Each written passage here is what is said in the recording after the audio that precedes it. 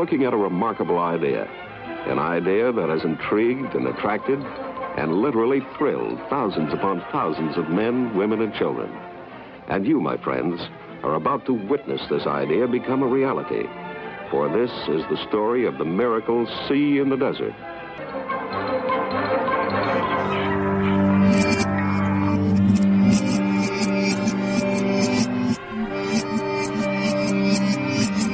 The freedom of speech is being taken. Say it, sell it. Anything you practice, you'll get good at, including BS. And welcome to a brand new life, to a brand new day, all the way from the wastelands of California. My name is Michael, and I'm a mere figment of your imagination. I look forward to once again serve you those sounds of salvation. First-time listeners, turn on, tune in, and drop out. This is a very different kind of show, a place where we don't feel so alone. Let us chase away the light no matter what you at home choose to believe.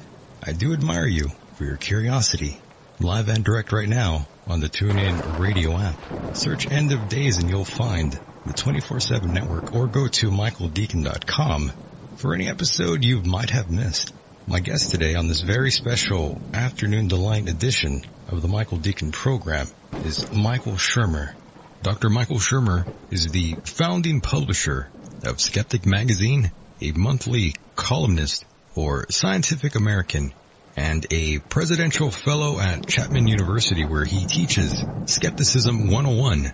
He is the author of New York Times bestsellers, Why People Believe Weird Things, and The Believing Brain, Why Darwin Matters, The Science of Good and Evil, The Moral Arc. His new book is Heavens on Earth, The Scientific Search for the Afterlife, Immortality and Utopia. Michael regularly contributes opinion, editorials, essays, and reviews to the Wall Street Journal, the Los Angeles Times, Science, Nature, and other publications. Once again, thank you, ladies and gentlemen, for allowing me into your hearts and into your minds. Here we are again. Hello, boys and girls. Thank you to those listening here in America and those who listen outside of America. Thank you so much for your great support.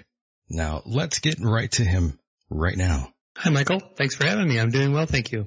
Very good, and I'm so glad you're finally here, Michael. It's taken such a long time to bring you onto the program. Oh, it did? I didn't realize that. Okay, well, here I am.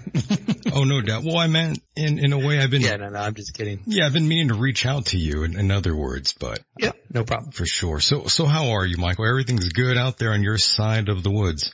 Well, I'm in California. I think you said you're in California, right? Oh, yeah. I'm out here in the desert in El Centro. It's very, very hot. You don't want to be out here. Oh, you're in El Centro. Oh, man. It's a death trap. Yeah, no, I'm in Santa Barbara. It's a little slice of paradise here. Oh, my God. If it gets above 80, where they basically shut the city down and everyone goes to the beach. I know. I'm so jealous. My home away from home, right where you're at. And, Michael, I have to say, I've enjoyed your endless appearances in the media, of course, all your fantastic TED Talks that you've done, and your books are incredible in my opinion. Well, thank you. Yeah. I appreciate that. Yeah, no doubt. And before we jump into all sorts of topics here, can you tell the audience just a little bit about yourself, Michael? Oh, well, I'm the publisher of Skeptic Magazine and the director of the Skeptic Society. We're a 501c3 nonprofit science education organization, and we investigate any and all claims that science can have something to say about. That's my normal day job. Then on the side, I write a monthly column for Scientific American, 211 consecutive months. And I'm a professor at Chapman University in Southern California, City of Orange, where I teach one day a week a class called Skepticism 101, how to think like a scientist. So science is my thing. I write science books. The latest is Heavens on Earth, but the scientific search for the afterlife, immortality, utopia. My previous book was The Moral Arc, which had to do with moral progress. So that's kind of the long and the short of it. No doubt. And I do like to go to the roots with all my guests that I bring on here. And Michael, I must say, how old were you exactly when you first started to question religion? Was it a parent, or who was it exactly?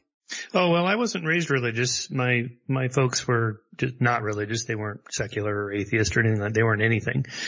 They never went to college or anything like that. So it was just you might call a religious neutral home. And in the early 70s, when I was in high school, the kind of nascent born again movement was afoot in America, and it swept through our community. Southern California. I was raised in La Crescenta area, and sort of a suburb of Los Angeles. And the whole Jesus movement was non-denominational. It wasn't affiliated with any particular religion at all. It was just a movement to read the Bible and kind of understand what God wanted for us and so on. But it was definitely Christian in terms of accepting Jesus as your Savior and all that. So I got into that in 1971, and I was a born-again evangelical Christian for 7 years or so. I went to college from high school to Pepperdine University, which is a Church of Christ school in Malibu, and I took courses in the Old Testament and the New Testament and the life of Jesus and the writings of C.S. Lewis, and went to chapel 2 days a week, although that was required. And I was totally into it. I would witness door to door, because that's what you're supposed to do as an evangelical. And ultimately I wanted to be a college professor, and to do that you have to have a PhD, and to have a PhD in theology you have to, at least at the time, master Hebrew, Greek, Aramaic, and Latin, and I could barely get through Spanish, so I realized my skill set was not conducive to that. So not up to par. Yeah, I switched to psychology. I was interested in that also, and that introduced me to the scientific method. And in graduate school I got a lot of scientific training, and also in graduate school I wasn't surrounded by believers. And at the time, atheism wasn't a thing at all. No one ever really talked about God or religion or anything like that. It just wasn't a thing. And I just dropped my faith. The problem of evil was substantial for me. I didn't think that Christians had a good, or theologians had a good answer for the problem of evil. Michael, I can't believe you turned your back on God. I did. How dare you? Well, turned my back. I just stopped believing. I'm still here. My back is still here.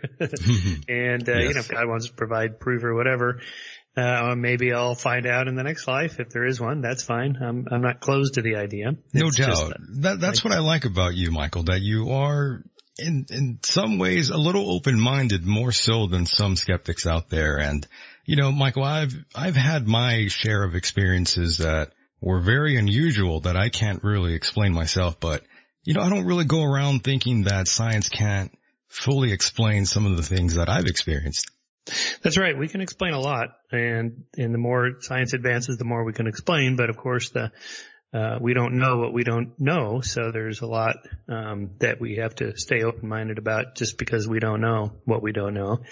And in my case, I tend to just say it's okay to say I don't know and leave it at that. You don't have to construct a whole worldview involving the supernatural and the paranormal and things outside of nature, and you can just leave it at that. My latest column, by the way, in Scientific American is on this very subject. It's called, it has to do with the Mysterians. The Mysterians are people that believe that there are certain mysteries that can never be explained. And I put 3 into that category: consciousness, free will, and God.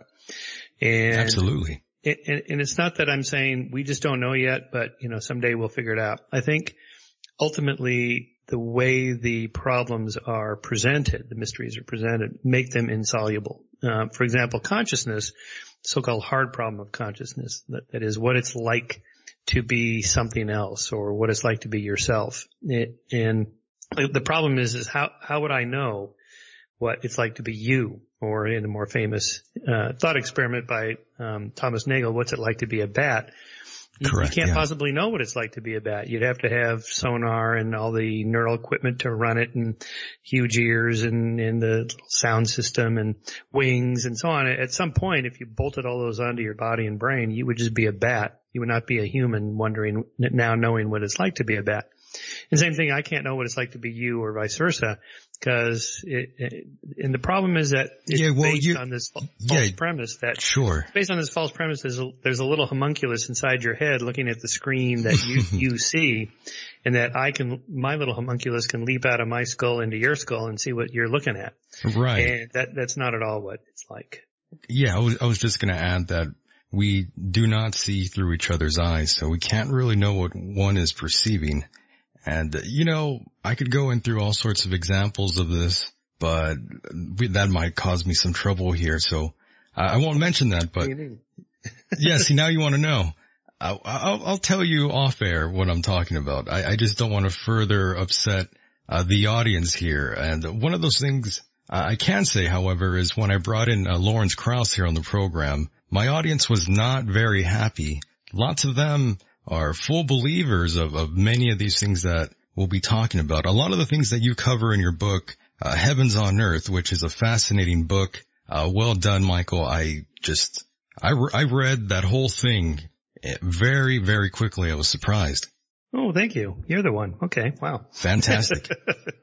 Yeah, it was a really good book. And well, it's an interesting topic. I think everybody's considered it. Anyone who's conscious and self-aware, that, well, maybe this will all come to an end. And as you know, I start off with the problem that we can't actually envision what it's like not to be alive, because to envision anything, you have to be alive. Correct. So that sets up something of a paradox. Indeed. And going back to just being a skeptic, have you personally faced any sort of attack since you're so out there, Michael? And I asked Lawrence the same thing. Talking about religion, politics, it can be very dangerous. It's something that gets the people really talking. Less so from religious people, more so from political people. When I comment publicly on anything, my column in Scientific American has 1 million readers, so I get a lot of feedback. Most religious people I find are pretty respectful. They're nice. Even when I completely disagree with them, they listen. When I talk about politics, whatever the position is, pro-choice, pro-life, pro-gun control, less gun control, whatever, the other side is pretty vicious. I mean, politics, I think, brings out the worst in people more than religion. They say you shouldn't talk about politics and religion at dinner. Right. I find religion's okay if you're respectful. I find it more difficult for people to talk about politics, no matter how respectful you are about it, without getting upset. Maybe it's the climate that we live in now. I don't know. Things are more sensitive, perhaps. I don't know. But it's an interesting... I've never had death threats, for example. Okay, good. Some people get death threats. I've never had a death threat. But I don't go after Islam, for example. That can bring down a lot of hate on your head. I don't discuss Islam much at all. And that's probably and the people a good thing. I criticize, it's mostly like theologians or something, which are the nicest people in the world, even if you disagree with them. So that's not likely to bring down a lot of scorn on my head. And in regards to politics, it's almost in the last couple of years, we've seen politics almost becoming the new religion for some of the individuals out there. I think so, yes, particularly on the left. It's become kind of a secular religion in which what we're looking at here is deep moral values by which people define themselves. And when your deep moral values or foundational values are challenged, you naturally, want to circle the wagons, put up the walls and defend yourself. That's normal human psychology.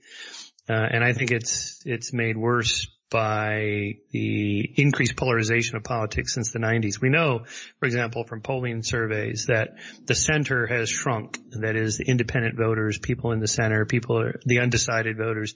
That percent has gotten smaller, while the two ends, far left and far right, have gotten larger, just in terms of how people self-identify. So that in part leads to the explanation of why we see such polarization. I think talk radio, Fox News, whatever, just take your pick. They tend to demonize the other side. So it's not just that the other side is wrong. They're immoral. They're evil for believing whatever it is they believe.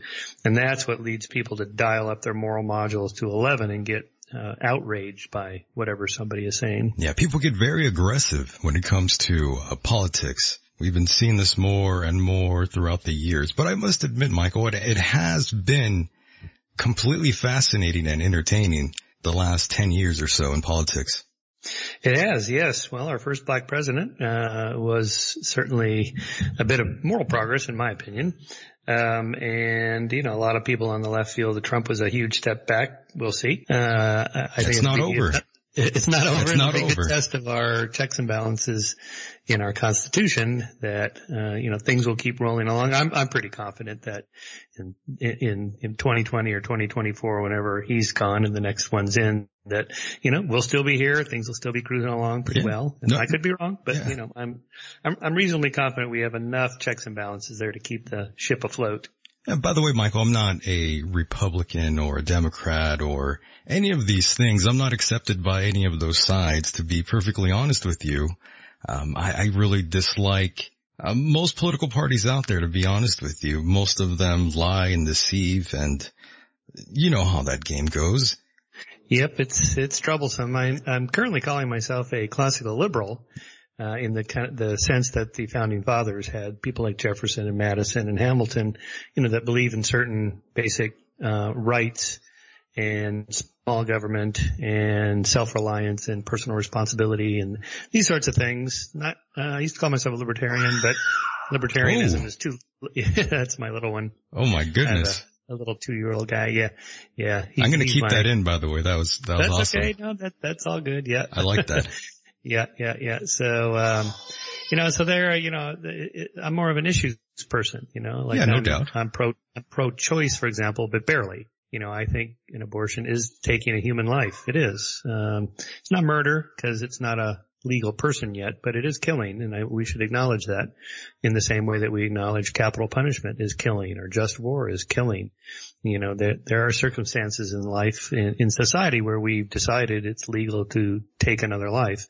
And at the moment, abortion is one of those. And I think as an option for reproductive choices, it's good to have for women's rights of controlling their own reproductive rights, but not frivolously so. I think it's the kind of thing that should be taken very seriously. And yeah, I'm glad you mentioned that. You just take it issue by issue. I mean, some conservatives would look at me and go, yeah, that guy's a conservative because small government, lower taxes, personal responsibility. Yeah. But then, if I say, well, we need some gun control and I'm barely pro-choice, and then wait a minute. So the labels conservative, liberal, Republican, Democrat, they're too loaded. Very much so. Very much so. I hate to label myself even, Michael. And I'm sure you're the same way. Yep, exactly right. Yep. So labels are problematic. Yeah, and by the way, I'm glad you brought up abortion. We won't get too far into that, but that seems to be a topic of discussion that has gone away. That hasn't really been the main driving focus of what we see, and I guess you could say the mainstream media. We don't see that sort of topic being pushed right now. I think it'll come back now because with the Supreme Court Justice Kennedy announcing today that he's going to retire at the end of July, and then Trump's going to appoint another probably traditionalist, originalist constitutional justice that could swing a vote if the Roe v. Wade case came up for challenge. It would have to go through several courts and on appeal end up at the Supreme Court. And if it did, it's possible it could be repealed 5-4, which would just mean returning abortion rights to states to decide, not the federal government. So it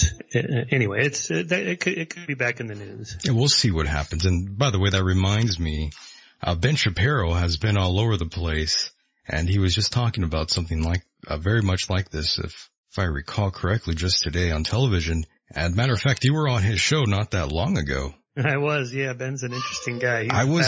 He's a very interesting guy. He seems a little wound up too tight at times.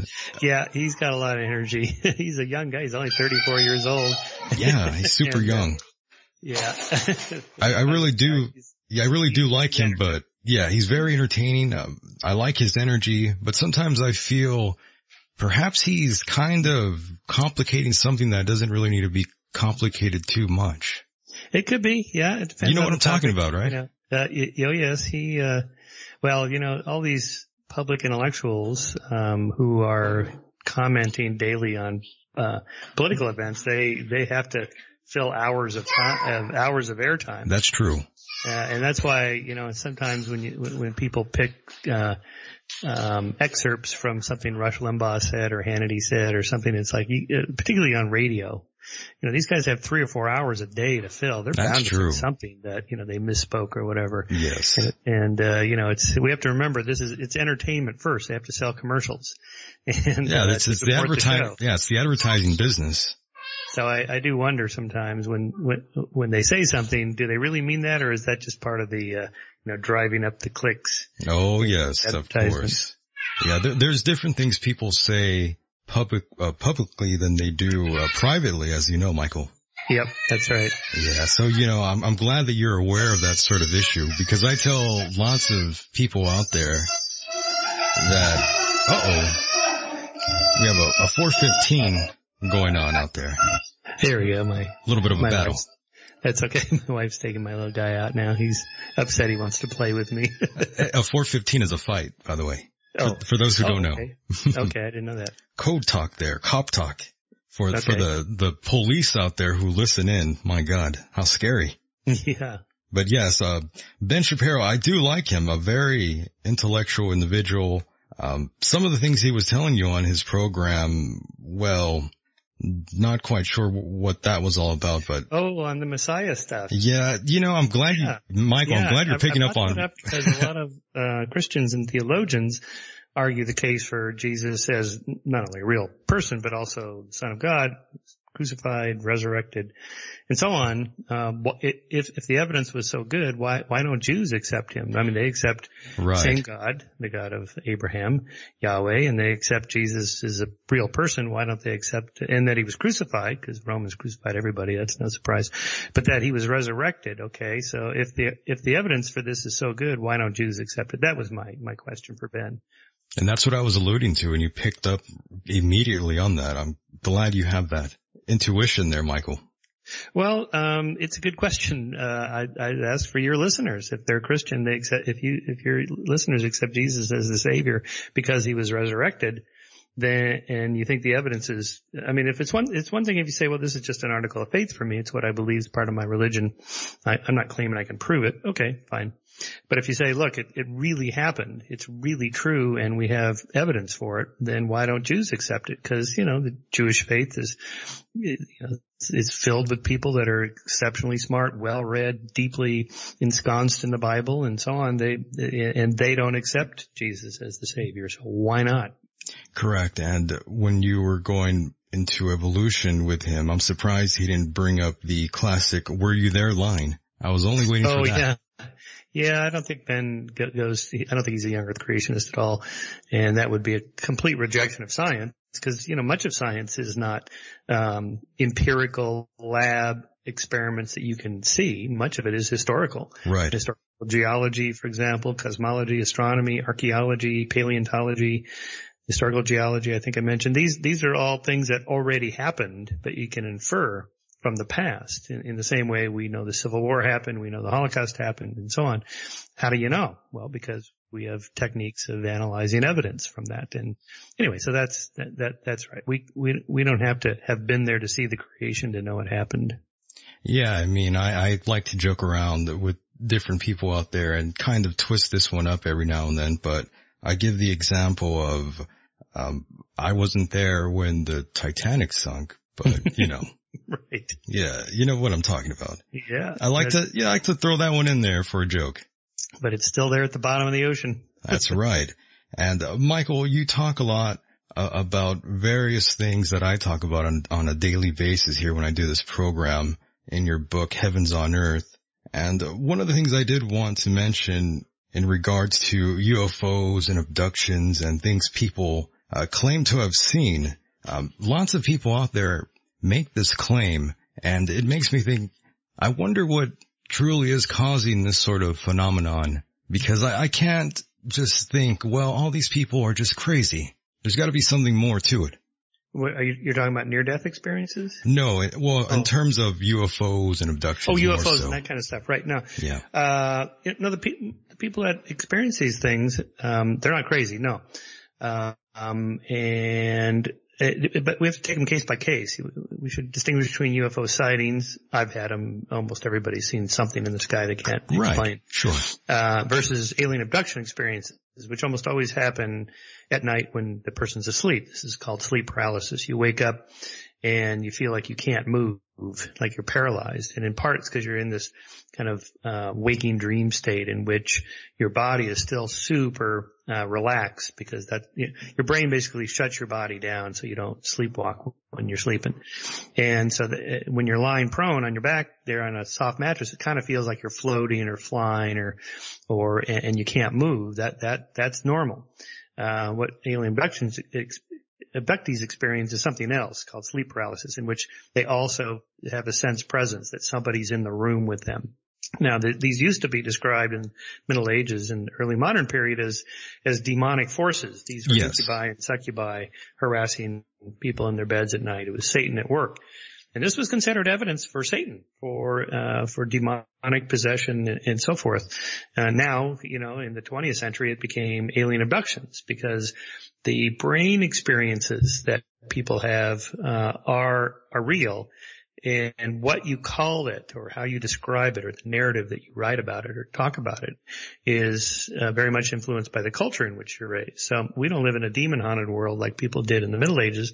We live in an alien-haunted world, science fiction and Star Wars and Star Trek and real space exploration and so on. And the aliens used to look like all different kinds of shapes and sizes, but after television and films started to coalesce around a certain alien archetype, large head, emaciated body, almond-shaped eyes, and no ears, and so on, then they all started to look like that. So that tells us that these are people having weird dreams, and they're inculcating into their memories and their minds, their imaginations, images from pop culture.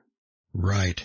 And lots of people out there, for sure, wholeheartedly believe what they're experiencing is real. And perhaps, perhaps it is real in their minds. I'm fond of saying the experiences people have are real. The question is, what do they represent? Correct, yes. And furthermore, I must say, here in 2018, there are individuals out there who believe in the flat earth. Can you believe that, Mr. Shermer? That really is hard to believe. Holy hell. I mean, most of it is just clickbait stuff just for fun. I think there's a few people that really believe it. It's readily debunked. Go to skeptic.com and type in flat earth. We have a whole thorough, debunking of, just claim by claim. Here's what the flat earthers say. Here's why we know they're wrong. And that's the way to handle it, I think. And by the way, we've really known the earth is spherical for thousands of years. When Columbus sailed, he didn't think the earth was flat. They all knew it was round. The only thing the question was how big is it? That's actually the litmus test that I use here on the program when I'm talking to several guests. What's that? I say, do you believe in the flat earth theory? Oh, okay. Right. That's the great litmus test here. Yes. You got to remember that one, Michael. Pull that one up every now and then. Okay. Keep that one in your back pocket. And, furthermore, to add just quickly here, can you believe there's actually conventions for the flat earth theory? What do you mean? There's actually conventions set up around the world for this sort of thing where... Oh, conventions. Yes. Sorry. Like in people gathering. Yeah. Right. Oh, I know. There was one held just recently, that I'm afraid I missed. You should have gone and gave a little lecture there. That would have been great. Well, they didn't invite me, and they're not likely to invite me, but they really need someone just a round earther. A round earther, yes.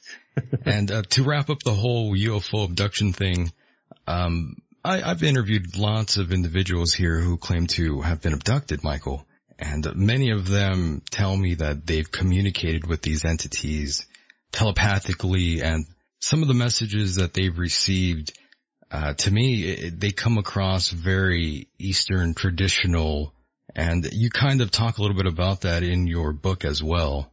It always seems like save the planet and be good to each other, and it's kind of like common sense. Right. You know what I'm saying? Right. Love one another. Yeah. That sort of thing. Right. Yeah. Very new age. Kim Jong-un.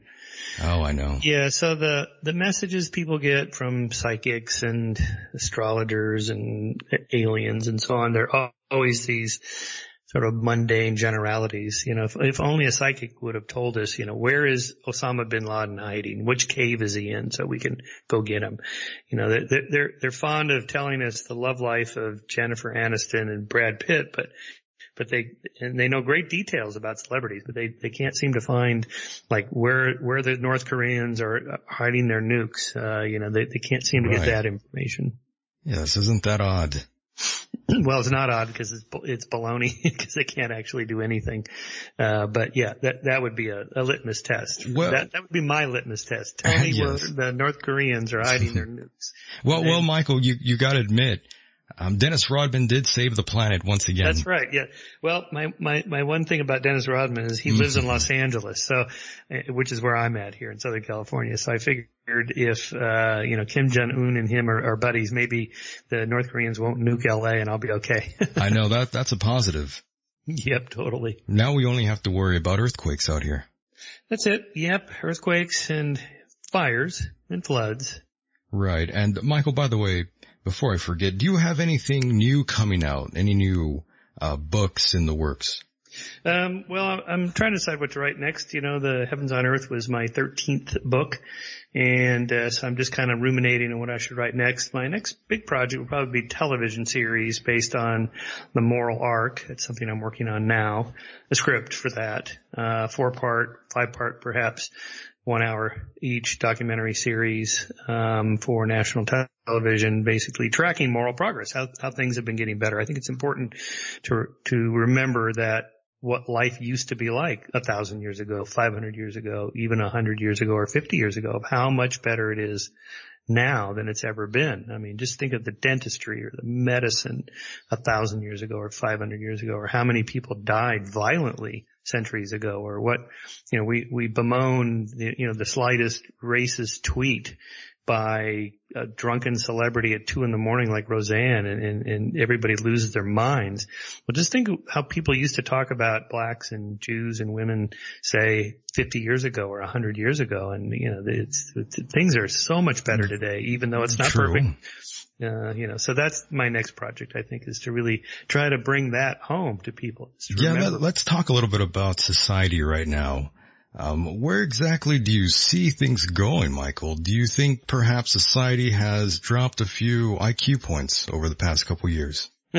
No, actually, well, there's two ways to think about this. First, there is something called the Flynn effect.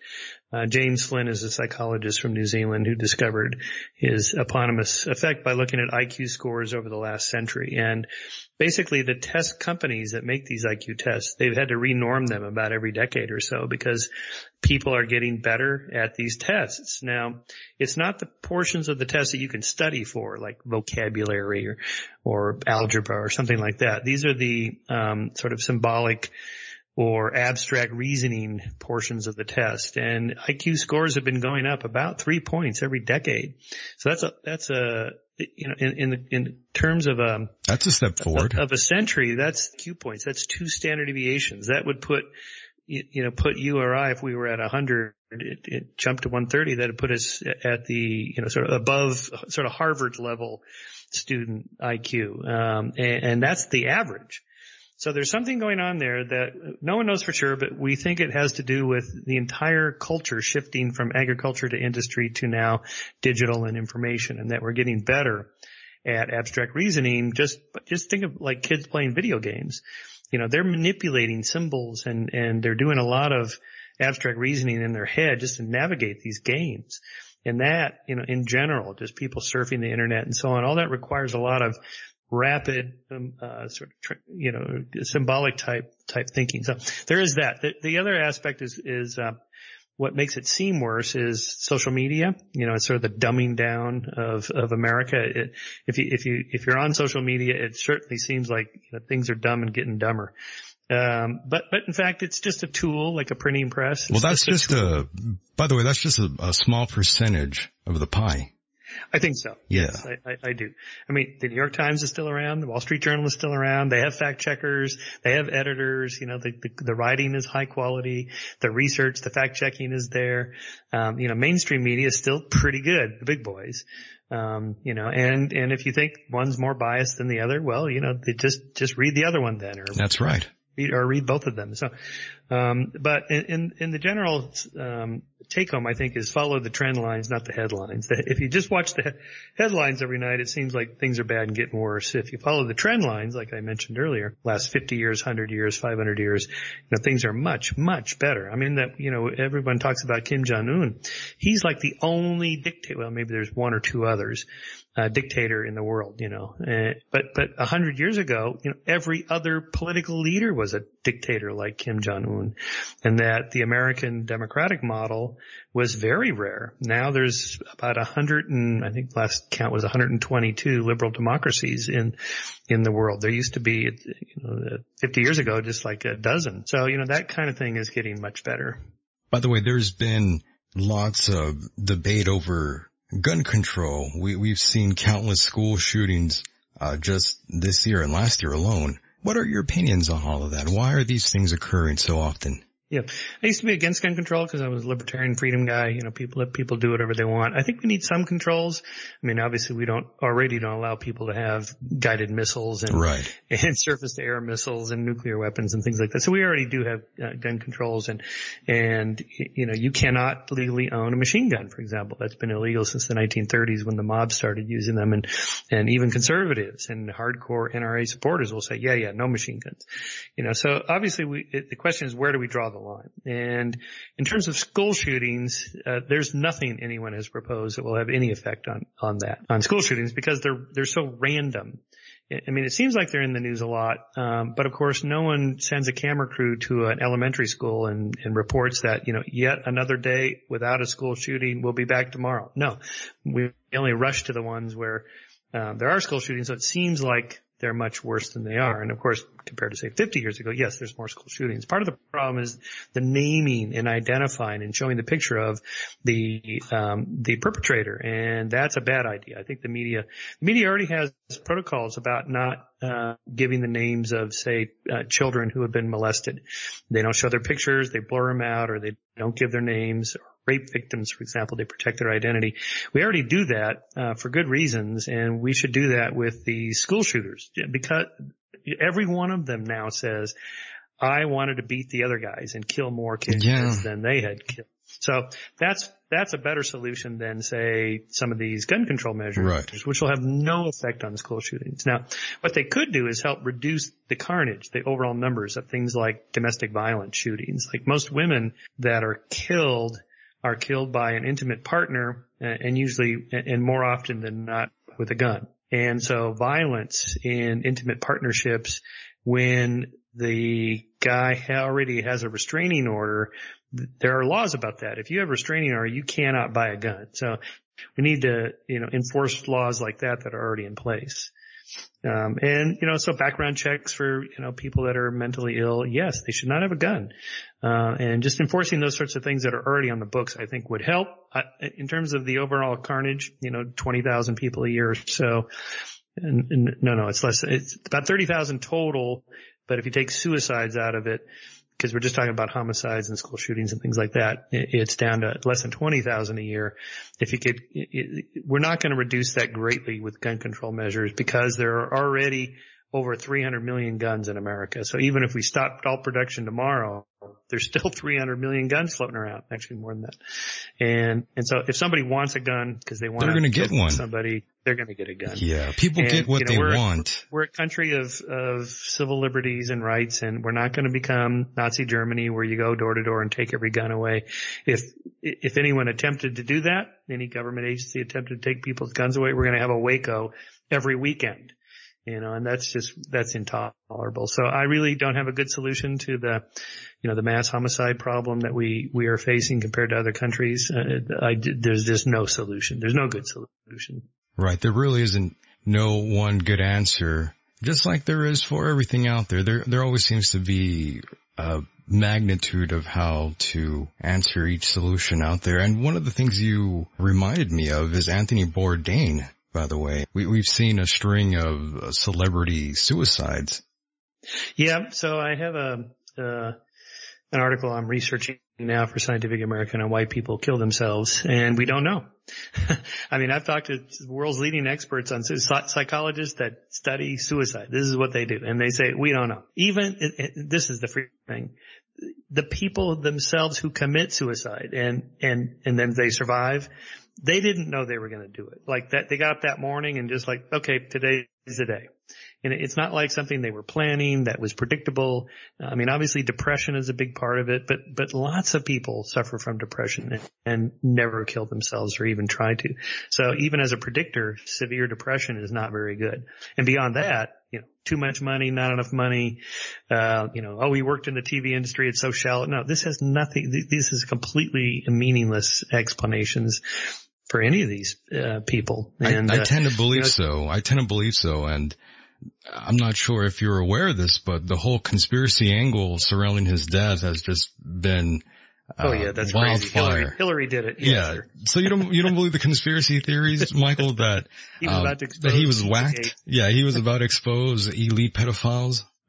Right. You're not buying that?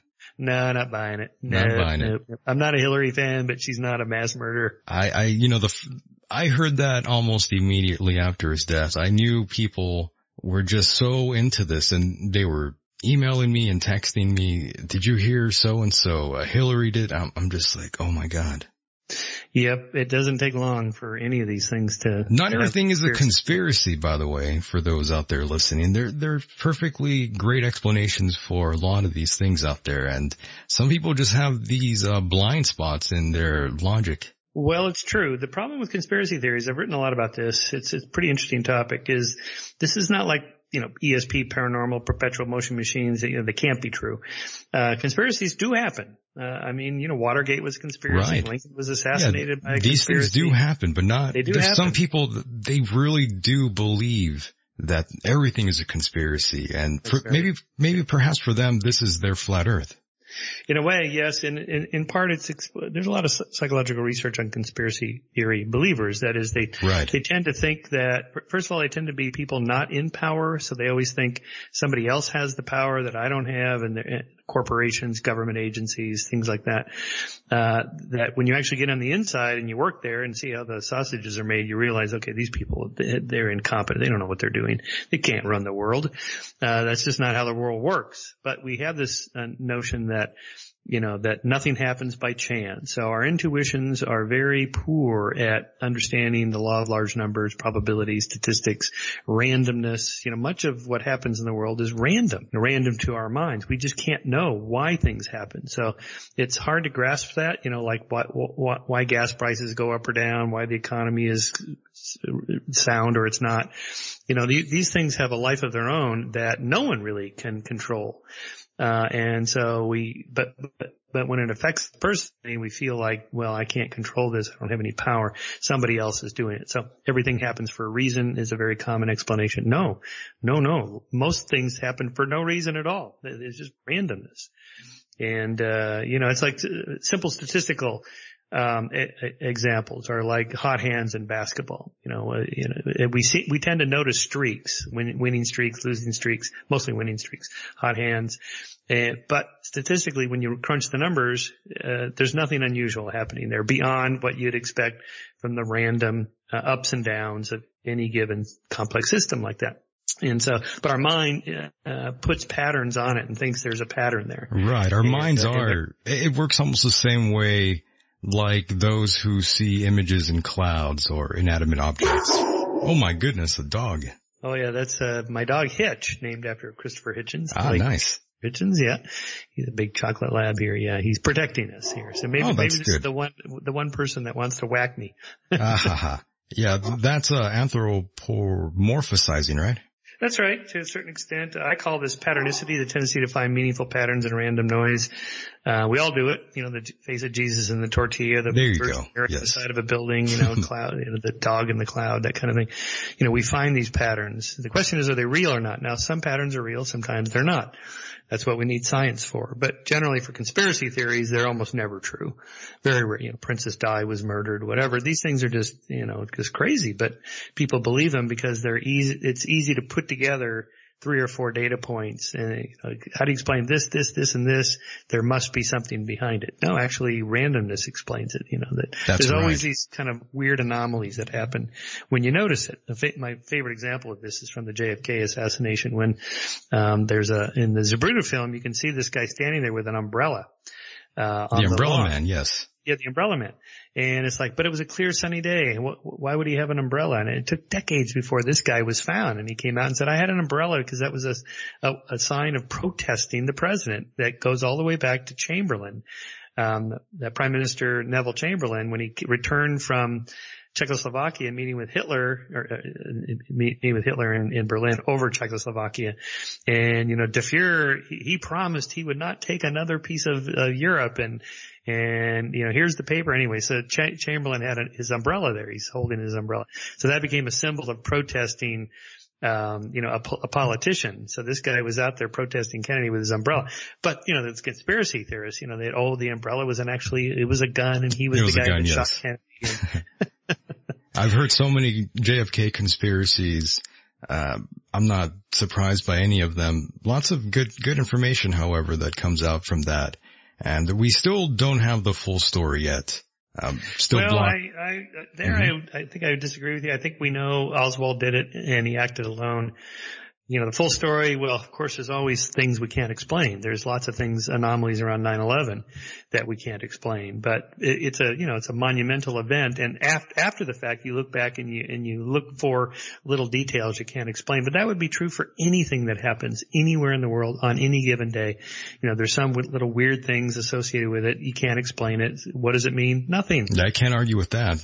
That's a fact there. And one thing I will say about the Clintons, however, if you recall back in Mena, Arkansas, Bill Clinton, he had that whole thing with the cocaine smuggling, if you remember. So yeah, conspiracies do tend to happen every now and then.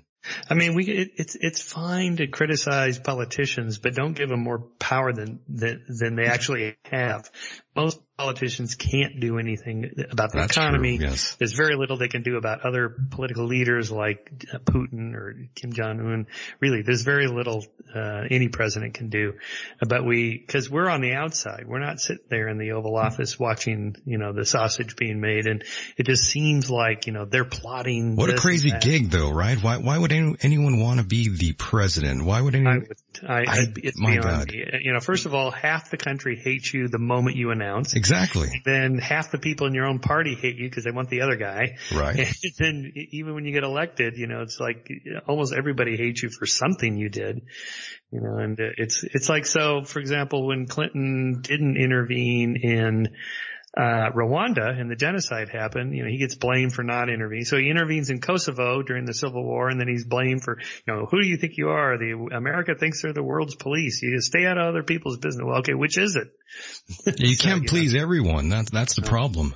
And to wrap up the whole conspiracy angle, there's one more individual out there, by the name of Alex Jones. Any opinion on Alex out there? Alex Jones, yes. He's quite the character. I'm not 100% convinced that he's not just an actor. He's a gimmick. It's just, performance art. I don't know. One of the most amusing things, however, I've ever seen is his several hour, performance on the Joe Rogan Experience. Joe Rogan is a great guy. He's a friend of mine and I've been on his show 4 times. Yeah, I've seen you on there. Yeah, he offered Alex some whiskey, and then they lit up a joint. And that's right. Alex was off and running about the interdimensional alien child molesters. Oh my. It was really funny. Yeah, he went down that rabbit hole indeed. I'm not quite sure what made him go down that route during that publication there, but that was very interesting to watch. And it's troubling that people take him seriously because, things like the Sandy Hook shooting was, orchestrated by the Obama administration, and these were child actors, and on and on and on. I mean, it's just insane that anybody could listen to that and believe it. But then again, a guy showed up at that pizza place thinking that Hillary was running a child molestation ring in the back of the pizza joint. Yeah, this can be dangerous for some individuals. That's why I brought a gun. Yeah, that was not good. This is why I wonder about you sometimes, Michael. I have to say, there's lots of people who get worked up very easily over some of the things that we're discussing. So you're someone who's so out there in the public. I could just imagine that perhaps one day someone might go crazy on you. Hopefully not. I hope not. But like even my latest book, Heavens on Earth, if you're a believer, most of your audience, I guess, is Christian. So I assume they believe in an afterlife. Look, no one knows for sure. This is the conclusion of my book. And that in a way doesn't matter, because we don't live in the afterlife. We live in this life. We don't live in the hereafter. We live in the here and now. So whether there's an afterlife or not, you really should make the most of this life. That is, love the people that you love, and cherish every day. Live every day like this is it. This could be the last day I have. I could be smacked by a car tomorrow. Who knows? Exactly. And so I better really be super nice to the people I encounter when I'm at the Starbucks or on my dog walk or whatever. It makes every day meaningful. And if it turns out that, when I close my eyes the last time here and I wake up and I'm in this other place, whatever that would be. And there's my parents and my friends, Stephen Jay Gould and Carl Sagan, Isaac Asimov, and all these people I knew and loved and admired. And there they are. Well, okay, fine. But I think worrying about it too much is a mistake. You're going to miss out on this life. Yeah. And I've heard you say that life itself is the reward. And I agree. That's right. It's a matter of scale. I call this Alvey's error. Alvey is Alvey Singer, Woody Allen's character in Annie Hall, right, where he has that flashback as a child where he won't do his homework. His mom takes him to the psychiatrist. Alvey, why won't you do your homework? The universe is expanding. The universe is expanding. Yes, the universe is everything that there is, and if it's expanding one day, it's going to blow up, and so none of this matters that we're doing now. And his mother yells at him, "What's the universe got to do with it? We live in Brooklyn. Brooklyn's not expanding. You got to do your homework." And that's right. We live in a world it's not expanding. It's here we are, and it's meaningful because we make it meaningful. That's true. And I think lots of people forget about that sometimes. They're thinking about the afterlife without thinking about the now. That's right. Yeah, yep. you might miss the bigger picture. And in any case, you should be good for goodness sake, not because you think you get to go to heaven or anything like that. None of that. That's not the reason to be good and moral. You should do it for its own sake, just because that's the right thing to do. Yes, and then of course that brings me back to the whole debate issue. When I've seen countless debates. I've seen you debate a few people, and I've noticed lots of Christians or pastors out there, they'll go back and ask, how does one define morality, and if you could have such without having, the whole Bible dogma attached to that.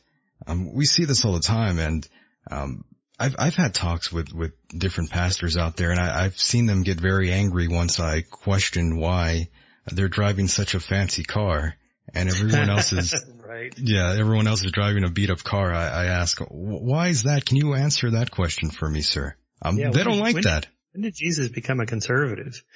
A right. Republican? I mean, does that bother you, Michael? Have you ever? Yeah, it does. Have you ever thought about that? Have you ever seen some of these pastors, the amount of money they rake in? It's terrible. Holy hell. It's embarrassing. I'd be embarrassed if I was a Christian. I mean, I met and spent some time with Rick Warren, of the mega church in Irvine. And, he made $1 gazillion on that book, Purpose Driven Life. Now, I didn't get anything. I read the book. I didn't get anything out of it. Didn't do anything for me. But he's a super nice guy, and he wears kind of, worn out jeans and an old jacket, and he could afford a private jet probably with the money he made on that book. Most but he gives likely. most of it away, and it's like, and he cares about poor people and hungry people and, people that really need help. And, that to me, the whole prosperity gospel of people like Joel Osteen, it's like, Jesus, literally Jesus, what would he say? If you read, the Sermon on the Mount, I've read all this stuff. I took a whole course in the life of Jesus at Pepperdine. And, this is not what it was all about. This is, so I think a lot of Christians have gone down the wrong path with that. There's nothing wrong from a sort of a capitalist perspective, nothing wrong with making money, but that's not the point. Yeah, not at all.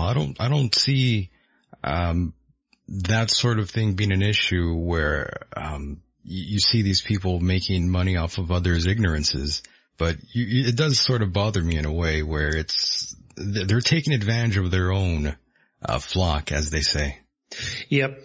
Well, of course, the the prosperity gospel people, the televangelists that are, raking in money from super poor people. That's just not right. But even the prosperity gospel, again, that's not the point of Christianity. I mean, if you want to go to a pro-capitalist type, social group or, something like that where you talk about making money, that's fine. But you don't think of religion as tied up in that. I know, it's quite terrible, and of course that really does make people a little upset once they're heavily into their religion and you tell them that, they get very angry with you. Yep, that's right. So, by the way, have you ever got into it with any Scientologists out there? Oh yes, I know some Scientologists. I know some ex-Scientologists, and I've gone to probably a dozen different Scientology offices. I know all about it. Yeah. It's it's something That's a like weird a cult. One. It's something like a cult in the sense that they're heavily focused on money, getting as much money as they can from their members. I have met people that have been helped by them. I met Isaac Hayes, the famous singer and South Park voice. He was chef on South Park. He famously won a Grammy Award for theme from Shaft. Right. Back in the 70s, big mega star, and he lost everything.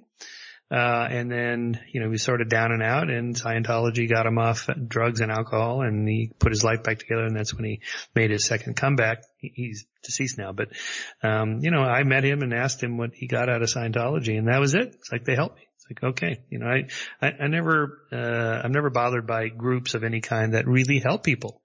But when it turns to like bilking old people out of money and things like that, people that can't afford it, that to me is immoral. Yeah, that's just wrong. I'm not quite sure how they could sleep at night. Right. Well, they're not being very Christian. Let's put it that way. I know, right? That's very anti-Christian. Yep. And Michael, I do want to thank you very much for being a part of the program. I do not want to hold you up for the rest of your day here. Well, thanks for having me. I appreciate it, Michael. Yeah, it's been a fun discussion here. I'm going to have to bring you back on in due time.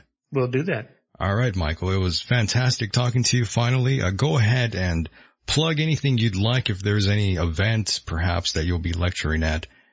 Anything of that nature. Oh, well, I think the easiest thing is my webpage, michaelshermer.com or skeptic.com, where you go to Scientific American and see all my columns there, all 200 of them.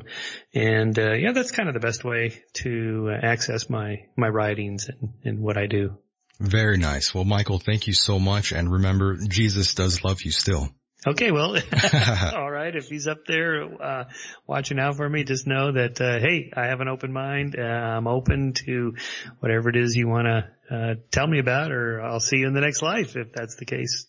I'm an agnostic atheist, by the way, but I like to keep Jesus in my back pocket. I see. Yeah, just in case. Yeah, you never know when you might have to bring him up. That's right. Yes, sir. All right, Michael. Take care. Right. Bye-bye. Bye-bye. And that was Mr. Michael Shermer. Great guy. And in conclusion, in my final word here, I must say, it doesn't matter what race or gender you are or what your religious background is. Just keep in mind we are all one here. And if you are listening to this, keep in mind every Saturday night at 8 p.m. Pacific Standard Time, 11 p.m. Eastern Time, I'm live right here on the TuneIn radio app. Just search End of Days and you'll find this program. And if you enjoyed this afternoon's program here, keep in mind, if you want to help, go to michaeldeacon.com and donate a few dollars. I profoundly appreciate it. I'm Michael Deacon. Thank you for listening. And with that said, the world is a mysterious place and life itself is a mystery. Until next time, good night, everybody. In the hardest part out. I'm not that way. I'm a Christian. Oh my. Drop out of graduate school. Drop out of You mentioned the Illuminati, and we won't go into who's behind them, but the Illuminati certainly is part of the whole thing. The top members of the Illuminati are open worshippers. I could tell that all the mainstream media outlets were giving me like bullshit. Like you can just see it. It's clear. How appropriate. I wish I could be in that ring with Hogan right now. It's crazy. I had no idea this shit existed before 726. It's the simplest shit. You go in there, you see the bartender, and they call that, I'll bring it right. That's what I want. Just for what it's worth, I want to put in my 2 cents to tell you both that you have one of the most incredibly well-rounded shows. Introducing the greatest tag team on the radio. Guess what, motherfucker? Successfully erased. Flawless victory.